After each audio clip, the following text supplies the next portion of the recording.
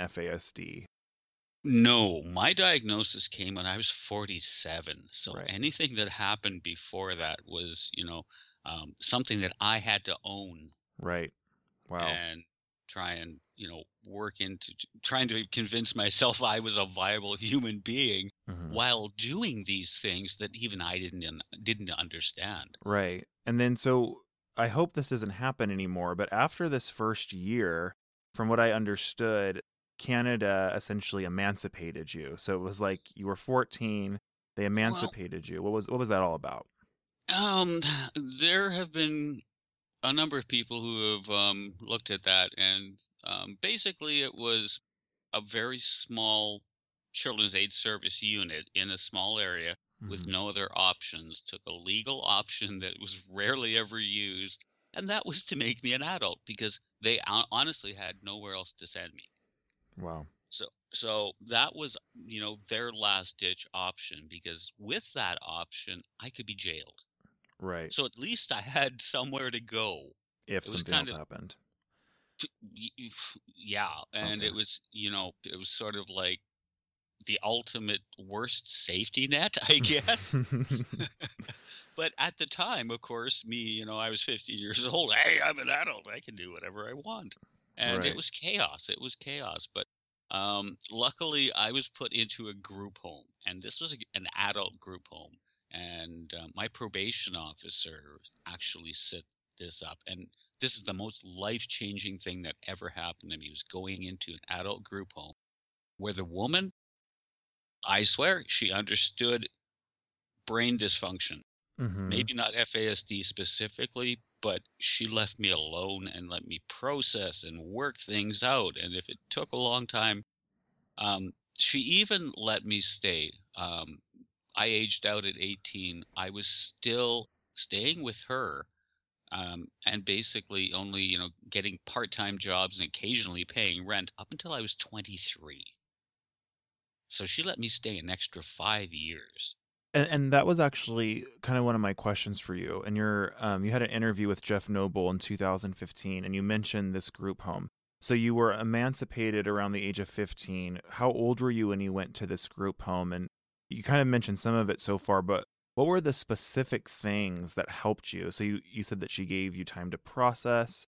Were there any specific ways that she would respond, like when you were struggling, that were helpful? Essentially, what was working here that wasn't working in all those foster placements?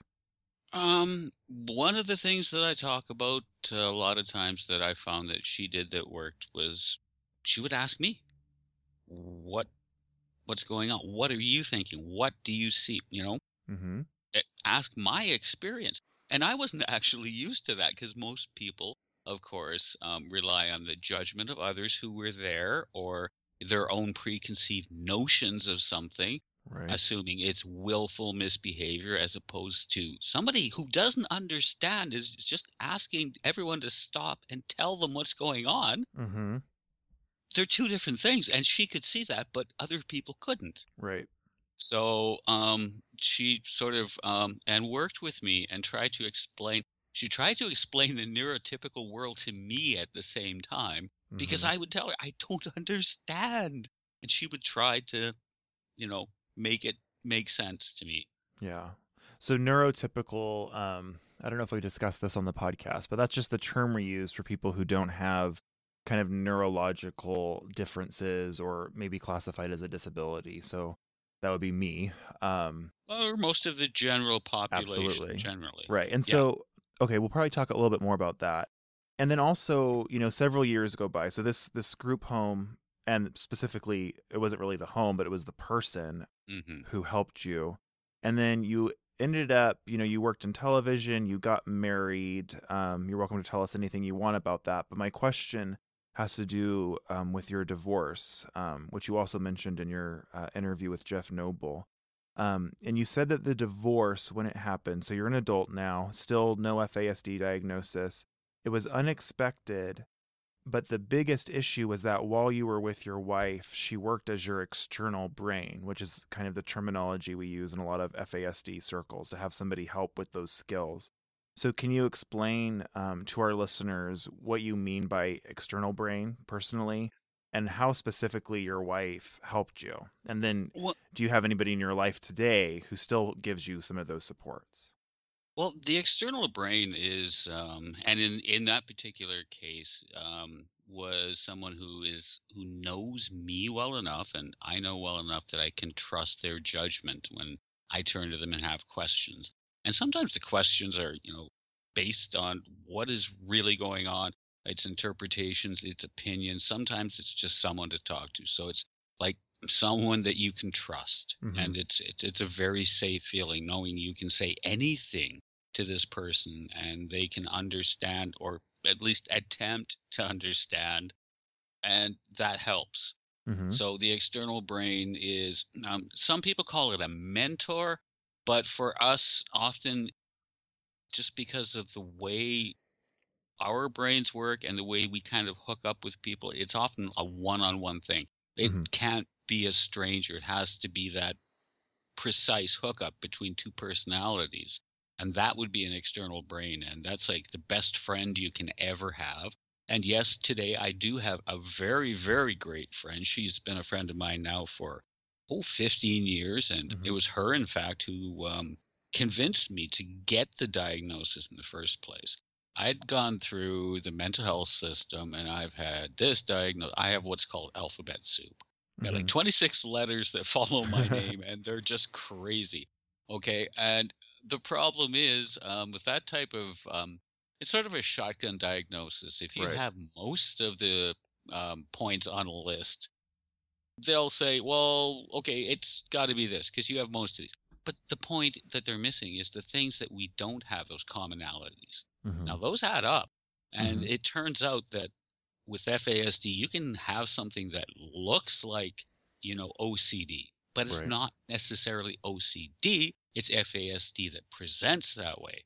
Yep. So, getting the diagnosis totally changed my life because that alphabet soup, literally the letters went into the soup and they're Mhm. gone. Right. And now it's FASD. So I have, signs of reactive stuff or signs of this or a little bit of this. I have tendencies, but they're all based on the brain damage. And that's the important thing is, especially for me, understanding is when I don't understand.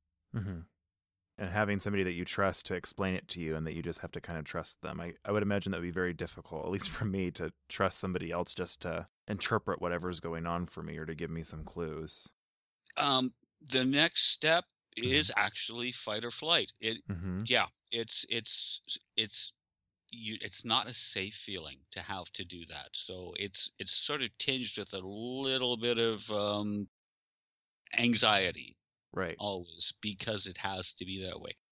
I'd love to understand what goes on sometimes. Sometimes, yeah, I'm like the guy who walks out into traffic looking the other way kind of thing. It's just doink, not there. Yeah, It's I just mean, and having this conversation with you, even, I think, and people listening, one of the, I think, unique elements of FASD is how it's such an invisible disability. I mean, if we were to talk on the phone about anything, unless I am acutely being aware of how your cognitive skills work for you specifically, hmm like I would just get swept up in the conversation. I might not give you enough time to process. And that's what I try to tell parents all the time is we forget, even with people that we know very well. I mean, because yeah, I mean, talking to you here, I feel like I'm just having a typical conversation, which obviously I am. But there's a lot, there's a lot going on differently in both of our brains. And if I can point this out, I'm actually always aware of all of this stuff going on. It's Hmm. almost like having Google Translate in your mind. So Okay. you say something, it goes in, and then it goes through this thing, and then I wait a couple of seconds, and the words appear. Wow. So, but it also works the other way around. I have a thought, and to get it to my mouth, it also has to go through that. Sometimes it doesn't really work out so well, and Hmm. I misspeak and say things I don't understand or use the wrong inflection. So these things do happen. Wow. Trial and error. Yeah. So, just my personal values, I'm all about the advocates for various developmental disabilities or physical disabilities or mental health issues. I don't know if you follow any autistic advocates, but there's a lot of autistic advocates, at least hmm in my mind, compared to FASD advocates. So we know that alcohol consumption during pregnancy is one of the number one causes of intellectual disabilities in the whole world. So I'm wondering why we don't have more advocates. Do you think there are, or I guess I'll just ask you, what are some challenges for you and what you would imagine would be challenges for others with FASD and being an advocate? And in the autism community, we have roadblocks. I mean, there's oftentimes like kind of this autistic parent versus the autistic people kind of mentality. I don't pick up on that too much with our community, but are there sometimes roadblocks either by certain groups of people or just certain issues and people who don't understand? Well, hands down, I would say the stigma involving alcohol and pregnancy. Mm-hmm. Um, that builds up such a huge wall that even talking about the results of that just taking that out of the conversation completely. Mm-hmm. No judgment, it's happened. Okay, we start from the alcohol consumption, not the before, and we don't judge it. Right. And people can't get past that point, and it often goes back to guilt. People think you're accusing. If you can't offer ethically a diagnosis of FASD to someone, because in essence you're sort of giving the idea that you're saying their mother drank. Right. So it's a really, really difficult area. The stigma around maternal drinking is a huge roadblock to getting people to open up and understand that, we're not from Mars and we're not Mm-hmm. that much different, Right. but we do have these things that we need where often we just don't understand, and when we don't understand and we get scared, we stop and we'll fight Mm-hmm. to stop, and that's how we end up in jail Right. and things like that. And uh, that's the big thing, is not being able to talk about it because of the stigma. Wow. And being male myself, I've never actually been confronted with it, but I feel that there's sort of, something that a woman living with FASD could maybe get a message across to women better than I could. Mm. And I'm not saying that I've ever felt, oh, you're a guy, what do you know? Or you're just, I hate this word, a victim. But a lot of Mm-hmm. people look at it that way, of it. But no, I'm just thinking, just relation, the way men talk to men, the way women talk to women, I think, could be better than I can do. However, at this point, like you said, there aren't a lot of public FASD advocates out there. Mm-hmm. So maybe it's So, just a matter of finding the one that kind of works with your communication style, and if we had more people, then we'd get more awareness out there. It's funny because I've only really thought of the stigma in terms of the mother, because I very rarely in my work actually encounter biological mothers. mhm. They're usually kids that are usually in foster care or adopted, but it's kind of weird. I never even occurred, like, for you, if you're talking to an adult who's struggling, to bring that up to them, that stigma would actually carry over to the actual kiddo, though, who might be an adult by the time we talk to them about it. Like, yeah, totally. Because I mean, Mhm. there's a huge stigma, and the biological moms that I do work with, like, I try to make it very clear, like, you have no judgment from me, because I just start with what I got, which is we have the diagnosis and then we move forward. Yeah. And there really is no judgment. Like, I don't even really take that all into consideration, because I have somebody who now is wanting my suggestions and willing to work with me. And I really, as I work with them, just treat them like any other foster family or adoptive family I work with. But I'm Mhm. sure, like, just me saying that isn't enough necessarily, because they've probably experienced stigma from all of that. Yeah, that's rough. Mhm.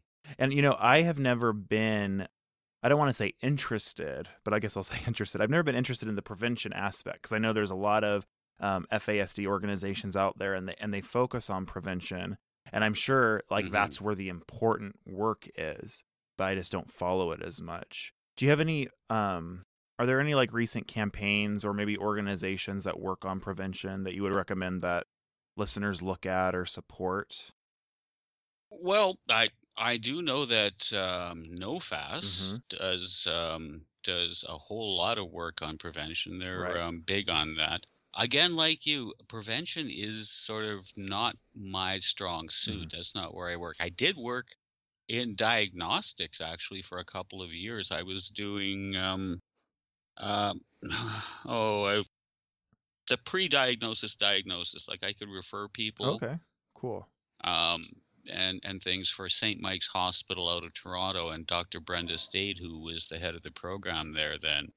But that's not, again, not an area that I'm necessarily focusing Right. on. Okay, cool. And we'll put a link to NoFast in the description of the show.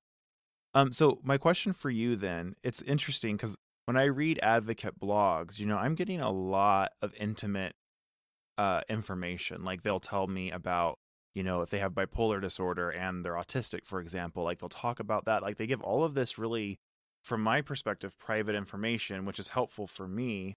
But, I want to kind of take a step back, and I see that you do the same thing in the Flying Without Wings group, and just in your general work. You talk about a lot of these very personal things, like your behaviors and your mental health and your emotions and your all the support that you need. Is that difficult to do online, or is it something that you enjoy doing? Is there any issues with that? It took me a long time to actually drop the defenses enough to do it. Hmm. Um, because at that point, and this is like over 5 years ago now that I've been doing this, and at that point, nobody else was. Right. Um, and I joined a group. It was an email group, and we could talk to each other, and we were saying these things personally, privately to each other. And I just sort of started to think this is a conversation that needs to get out there. Hmm. So that's why I started a Facebook group. And again, I chose Facebook because it has a chat utility, and it also has almost real time, almost conversational ability. Right. So with that worked into it, we were able to grow something to, we're up to 3,300 people right now. And this group, we'll talk about the group in a second, but is that something that it's okay for caregivers and parents to join, or would you rather that just be something that people with FASD join? Oh, we actually have, and I'm crossing my fingers, knocking on wood, done almost the impossible. We try to be a one-stop shop for Right. everybody. Yeah. Um, we try to bring, again, I'm talking about conversations, real time, Hmm.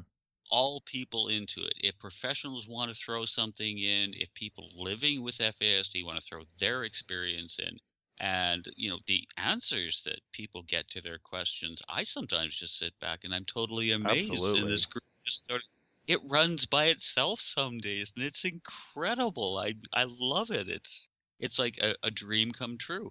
And for we have people respecting everybody else's right to have their own opinion, Right. And their own and experience. that is very important, and we really work on that. And we don't enjoy confrontational Hmm. things and stuff like that, and we try to put a stop to all of that as quickly as possible, because everybody has equal voice.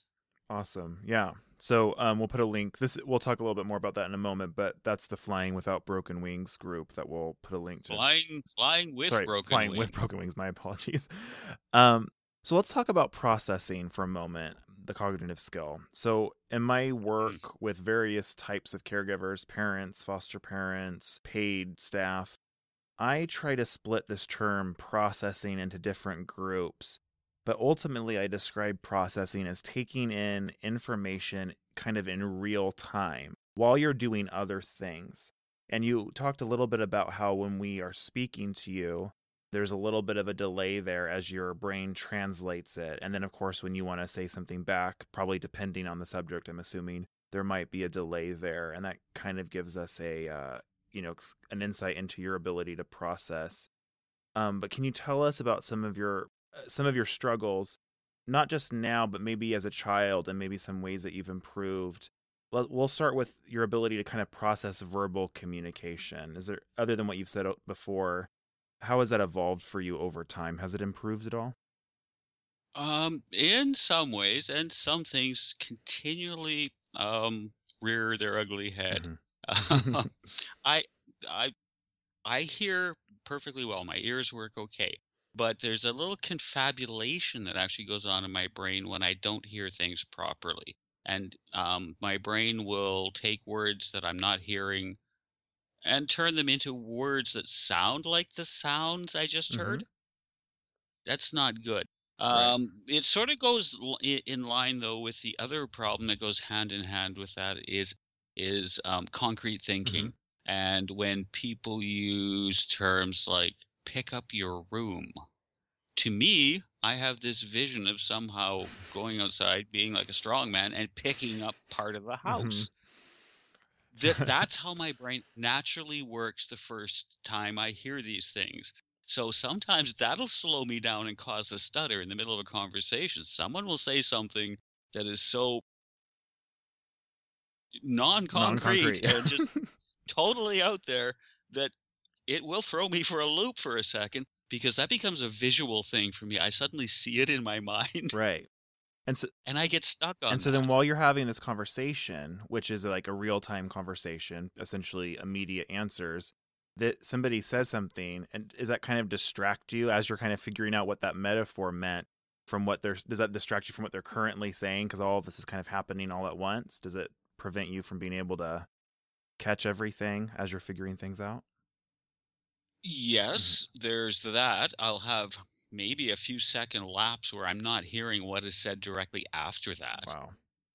because I'm so busy working on trying to figure out what that initially meant. But there's also, unfortunately, um, an outward thing that happens is my face goes totally impassive and I go glass-eyed. Mm-hmm. And it kind of, people think I'm not listening to them or I'm just zoned out or something. And it's actually my gaze is inward at that point, and my eyes just sort of look odd. Hmm. So it's sort of a double effect, and it makes interpersonal communication interesting. And sometimes I have to overcompensate by smiling and things because of those moments where I suddenly just gone for a second. But I'm really still there, just a little behind. It's like a loop in the tape that gets caught up kind of thing. So if you could suggest something for us, if we were to be interacting with you on a day-to-day basis, some of my general suggestions are, when we ask a question, give them time to think, Hmm. visualize things. What would be for you personally kind of the supports that would be awesome if people just kind of knew to use when talking to you for verbal communication?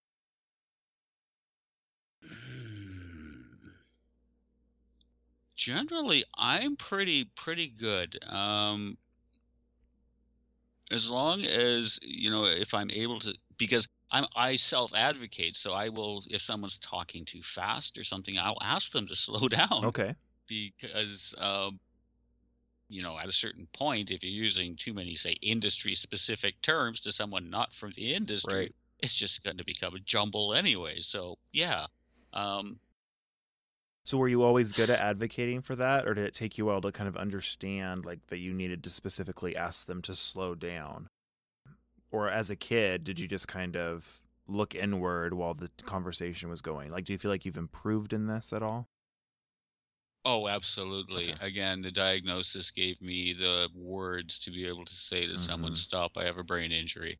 Up until that point, if it just got to be too much, it just became, "Yep, yep, uh-huh, yep, uh-huh, uh-huh, whatever, yeah, uh-huh, Okay. uh-huh." Yeah.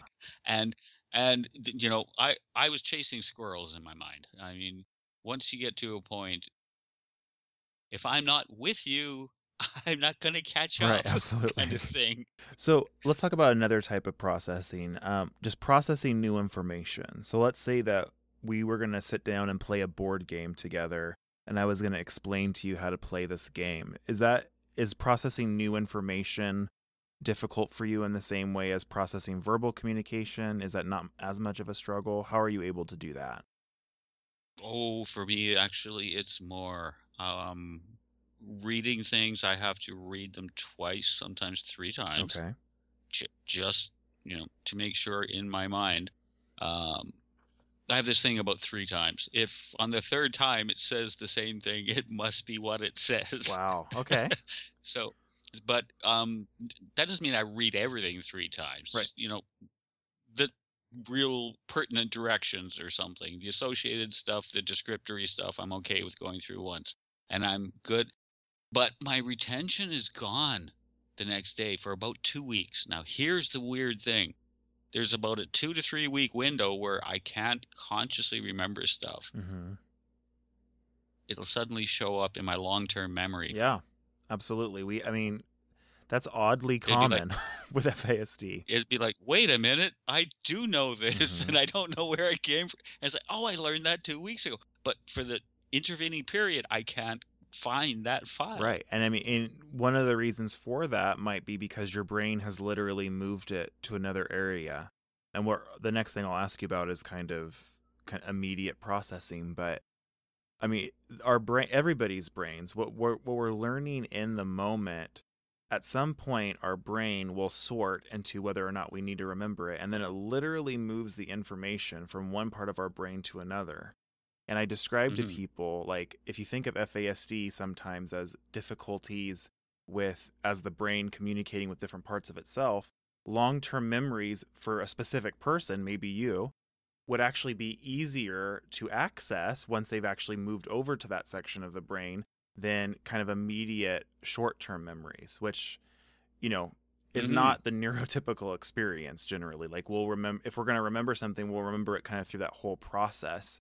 I mean, then eventually we'll forget it as the longer time passes. But something Hmm. really important, I think, for parents to remember, and everybody's different on this. Not everybody has this kind of phenomenon. I don't want to call it a phenomenon because it's, it's just how your brain works. But I've definitely noticed that pattern. And you wrote about it somewhere, I think probably in the group. And I was like, yes, that's what many of my clients are dealing with.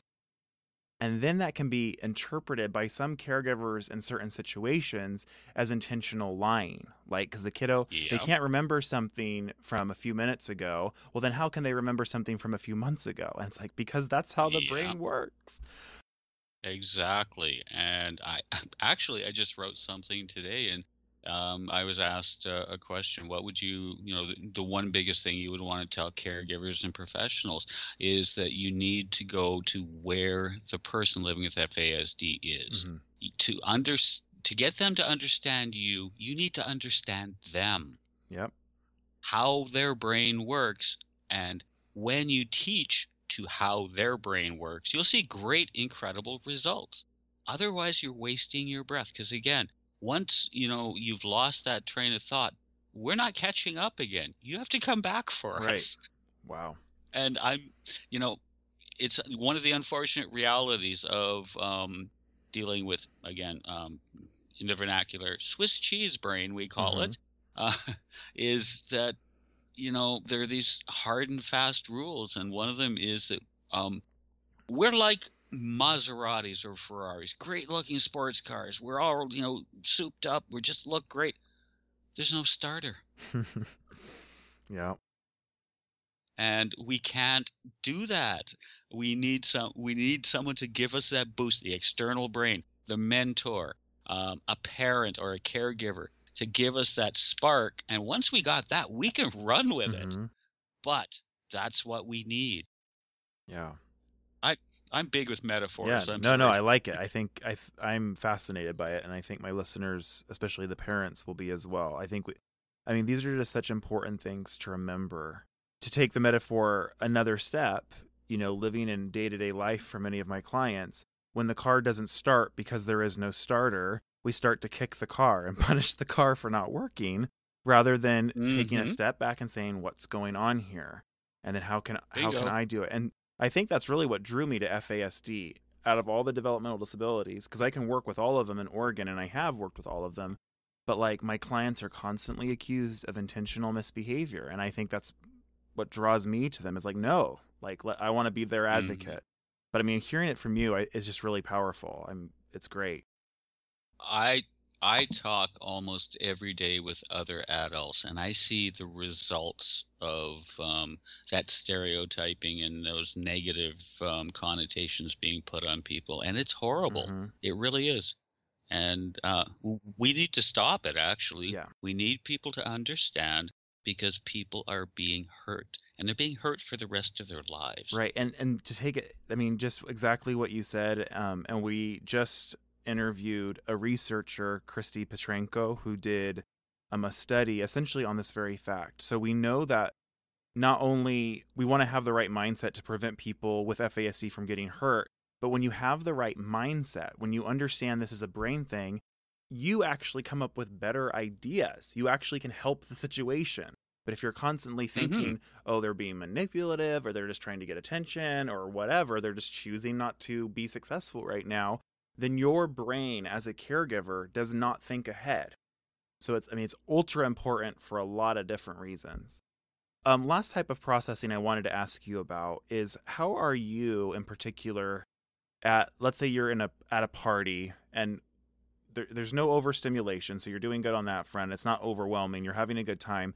But how are you at processing people's social cues? So if you were to start talking about something and they were to give you a look, are you able to kind of assess that in real time and then adjust your conversation? Or do you struggle with that sometimes? Well, I don't have an inside voice, I've been told. Mm-hmm.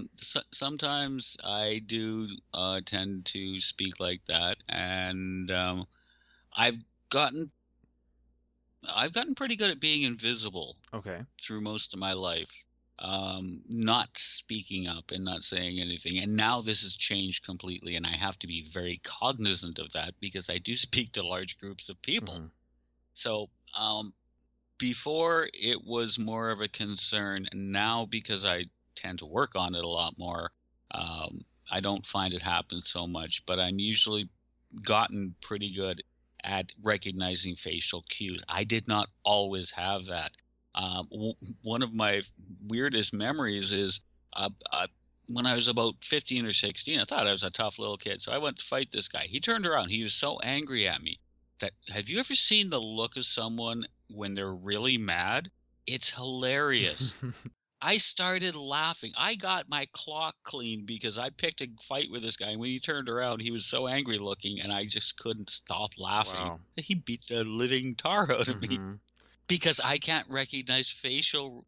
I don't know anger from fear from, sometimes it's hard to tell unless it's really exaggerated. And so just I want to flag this for my audience here, because most of the people listening to this will be neurotypical. We, as neurotypical people, are extremely sensitive, especially once our brains are developed when we're adults, to social cues. And somebody can raise their eyebrow a centimeter and we will pick up on it, and depending on what's going on, adjust our behavior or address it or whatever. Some people, FASD and other developmental disabilities, they don't naturally pick up on these social cues. So I try to explain to the neurotypical caregivers, nobody had to sit us down and really explain what each facial expression was. We knew naturally what it meant, but it takes practice for other people. And it sounds like for you, you have to be really cognizant of what each facial expression is given the situation that you're in. Would that be fair to say? Would you believe that when I started going public, I spent a few months learning how to smile? Wow. I didn't know how to smile. I knew how to sort of pull my lips up, Mm-hmm. but it was the most god-awful looking smile I'd ever seen. Right. It was horrible. And I actually had to teach myself which facial muscles to use, because that's how basic what we don't know is, how big the gulf can be. I didn't actually know how to smile. And just to point out for my listeners, when RJ has to learn how to smile, that way he can rub us the right way, he's accommodating us at that point, right? And we're constantly talking about how we accommodate people with FASD. And really, with any developmental condition, they have to constantly adjust to fit into the neurotypical world. Because really, cause I'm assuming you feel the emotion, but you just don't necessarily show the smile on your face. Would that be true? Like you still feel the emotions, right? It's not that you're not happy or. Oh, absolutely. But if I don't think about actually doing it, I forget to pull the muscles up in the front of my face. I can feel perfectly happy, and I've been called, and by my own kids, stone face. People find that when they meet me, I'm very impassive looking, and it's like I have to work not to do that, and I don't want to make sort of draw something back, but Dustin Hoffman did a great job in Rain Man. The sort of passive, just non-changing expression. Tom Hanks also did it with Forrest Gump. Right. Yeah. That, in essence, is what it can be like. The impassive face, the cocked head, and it's just like, whoa, what's going on here? Yeah, you're so busy thinking and processing, that's just another element to add on top of it. If a parent listening has a kiddo who is exactly like this, who doesn't necessarily show that, a part of me wants to say, sure, teach them how to smile and all that. But then a part of me wants to say, well, you know what? If RJ wants to talk to me and not have to worry about Nate's reaction, Like, he shouldn't have to smile. Like, I don't want him smiling to impact what he's thinking. Like, I want him to get the words out that he wants to say. And if having to smile to accommodate Nate will take away from that, then I don't want that to happen. I just want to hear what RJ has to say. Oh, well, that's where something like audio is great, but Right. In society right now, today, you have to try and go with the flow as much as Yeah. you possibly can. Yeah. And for 47 years, I was able to sort of hide. I was a news photographer, and as a news photographer, I could throw temper tantrums and be angry about equipment that didn't work and stuff, and people would give me that leeway. Right. Maybe in another job, I wouldn't have had that, but I was like the artistic type. But that'll only take you so far in life, and yeah, so it's a balance. It did take me to Europe. Oh, yeah. I mean, and so it's definitely a balance. I just, I want us to be, especially the parents, this getting your kid to smile right is not necessarily the priority, but it definitely will be helpful as they interact, in society who maybe is less understanding and, It is sad but true, but yes. Aside from that, I can understand exactly what you're saying. It's too bad that people have to do that, but that's the world we live in. Absolutely. So, FASD has impacted you physically as well. And I know this is definitely an issue, but because in my work I focus so much on behaviors because I'm a behavior consultant, I haven't really thought about this much, but would you mind sharing how alcohol exposure kind of has impacted your physical health? Okay. Well, physically, my first operation was 3 weeks after birth for a problem with my intestines. I'm not sure exactly what it was. They called it something, but I read it a long time ago. Anyways, I had to have an operation right after I was born. That was the first thing. So I've always had problems with my sort of intestines and things like that. Nothing major.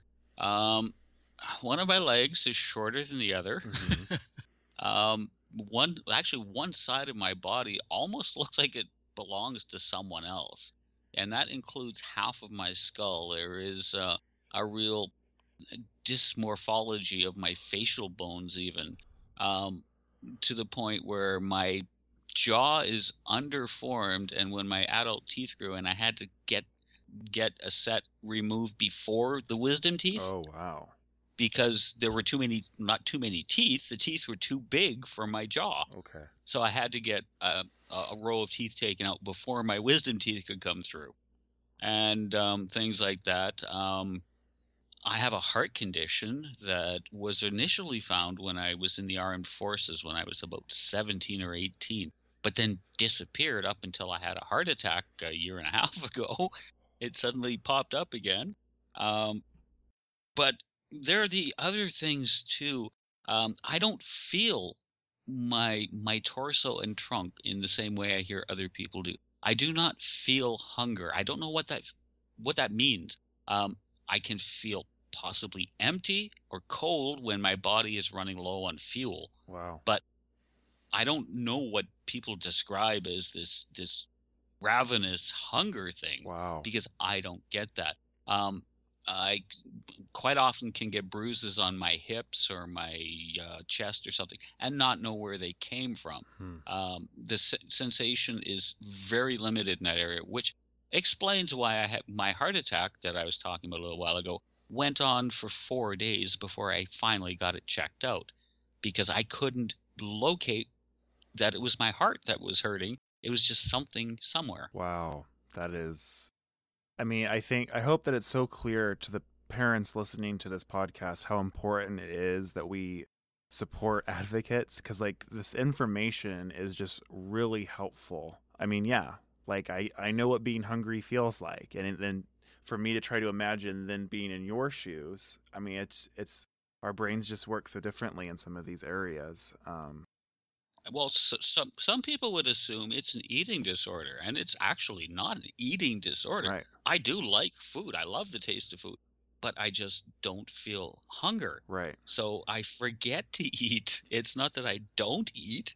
It's like, oh, wow, it's like I haven't eaten since yesterday. Yeah, your brain doesn't prompt you that it's time to eat. Never. Wow. Never.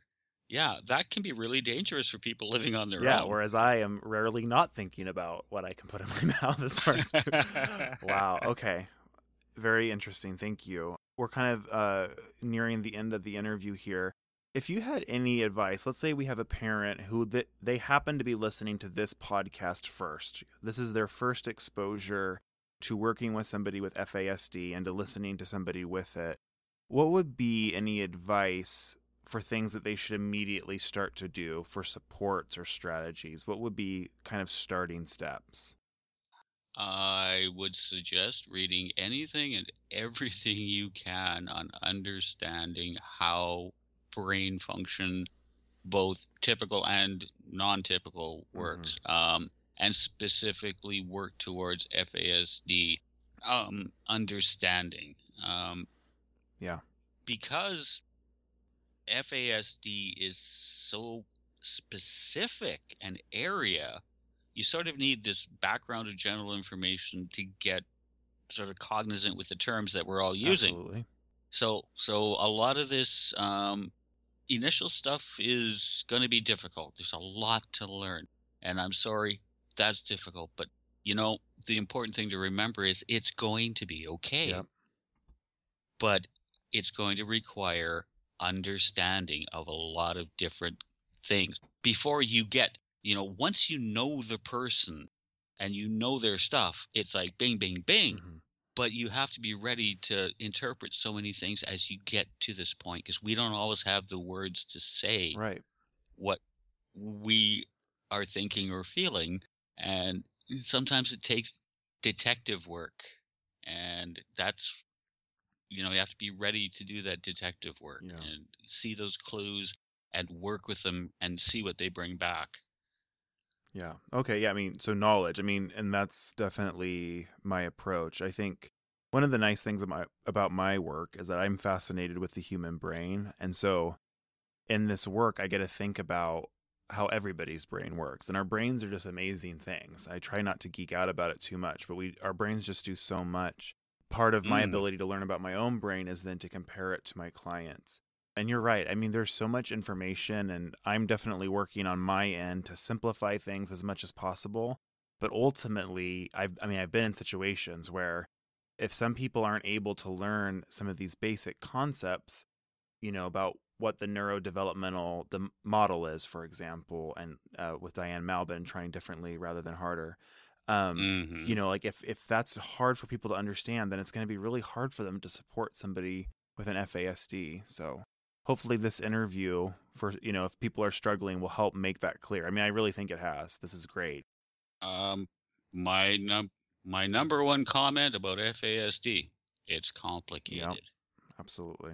Um, it is, but that's what happens. And I hate to use a catchphrase, when you have to shift a paradigm, Hmm. because you have to take a person's entire way of thinking Yeah. and change that, and that is difficult. So it's a step-by-step process for people, and I see people who are getting it in different increments and levels, but the thing is, people are getting it and they're Absolutely. starting to understand. So I have a lot of hope for the future. We've seen some great changes over the last 5 years, and I can't wait to see what happens in the next few. That's great. Yeah. So let's talk about your projects now. Let's first talk about the Red Shoes Rock project. How did that start, and what's the purpose of that whole thing? Oh, well, when I started going out and doing speaking, you know, I was thinking one day that there is nothing that sets me apart as a disabled person in any shape, way, shape, or form. As you said, I present well. I have manners, and I'm able to act well in a social situation, things like that. And I spoke well. Hmm. And I was thinking that, this I don't want to play um, the victim or anything like that. So I was looking for something that would sort of signify, at least in my own mind, that I'm not the same, Hmm. that there is something different. And I thought, wearing a nice dressy suit with a pair of red running shoes would be really hot. Yeah. And that's what I started doing. So Jody Culp, she's an Hmm. educator out of Minnesota, Yeah. and an author, and she's just an incredible woman and a great friend. She picked up on that and was asking me about it, and we were talking about it, and I said, well, this is all about me being different. It's my sort of way of, at least saying to myself when I'm sitting there waiting to go up, I can look down and say, you're not the same as anyone. You're not the same. This is about being different. So that was where that started. And she asked if, I'd be willing to be spokesman if she started a campaign about FASD education and support Mhm. around, this way of showing that, I don't wear necessarily an armband or anything like that, but this is my way of showing that, I live with FASD. So this last year, we had an incredible program. We had 90 people Mhm. who were willing to have their pictures shown with a little Yep. description of their lives called FASD is real and so am I. Mhm. And we just had incredible turnout with that. And then it was really, really well accepted. So Jody's doing a great job with that. Yeah, we'll link to all of that in the show description so my listeners can find out more information about that. That was such a great campaign. I'm hoping that you guys will do that again this September. Do you know if that's planned for something similar? Well, you see, I'm just the spokesman. What Jody's doing now, she's got a couple of things in Cool. in mind, Cool. but Cool. I'm pretty sure that she might be wanting to do that one again because there was such a great Yeah, response. that was awesome. And then let's talk about, we talked about it a little bit before, but the Flying Without Wings Facebook group. How did that start? Flying with broken Sorry, wings, my son. I'm on my different page notes here. Yes, Flying with Broken Wings. My apologies. I'll link to it in the description as well. There's an FASD page that's been going for a long time in Canada called FAS Link, Fast Link. Mhm. And I started out there talking to people, and actually, through talking to people, found out that I knew something about FASD. This was way back when, just after I got my diagnosis, and I was trying to find out stuff, and then all of a sudden I was answering other people's questions. And it sort of evolved from there to learning about FASD in general and being able to talk about my experience living with FASD. And then it was like, I need a place to say this stuff Mhm. because there it's a very, very small, well, not a small population, but the answers are all individual. It's a listserv, so you got to go search for answers and things, and it's not really convenient. And so I was talking with a few friends of mine, and we thought about Facebook, and it just seemed to be the place to go because families use it. Right. Parents were using it, and it was like, who do I want to talk to? And the basic fact is, if my experience can prevent one other person from going through what I went through, it's worth it. Mhm. And that was my mindset when I set out the group. In fact, the group is even, this is really corny. I actually launched the group on February 14th. Mm. It's sort of, it's all about the love. Right. Totally. Yeah, I get that. So, yeah. And initially, I had no idea what we were going to have. I put a few files in there, wrote a few things, set it up, opened it up, and all of a sudden, Trickle became a torrent. And, 5 years later, we have over 3,000 members, and a lot of them are constantly active. Yeah, absolutely. What I love about the group is that it really is a place for people to come when they are having difficulties. And we have some parent groups for that, and parents definitely use the group for that. But it's also for people with FASD. And I try to set out most of those conversations because I just enjoy reading what you guys have to say. And you guys, I mean, it's very quick. When somebody has an issue, they get responded to very quickly most of the time. Everybody's so patient. It's a great atmosphere, especially for an online group. Those things can turn south quick. So we'll definitely link to that in the description as well. Well, thank you. Well, RJ, thank you so much. This has been a great interview. I definitely am confident that the parents listening and the caregivers listening will be understanding a little bit more about what's going on in the brain of the person that they're supporting. Thank you so much for talking to us today.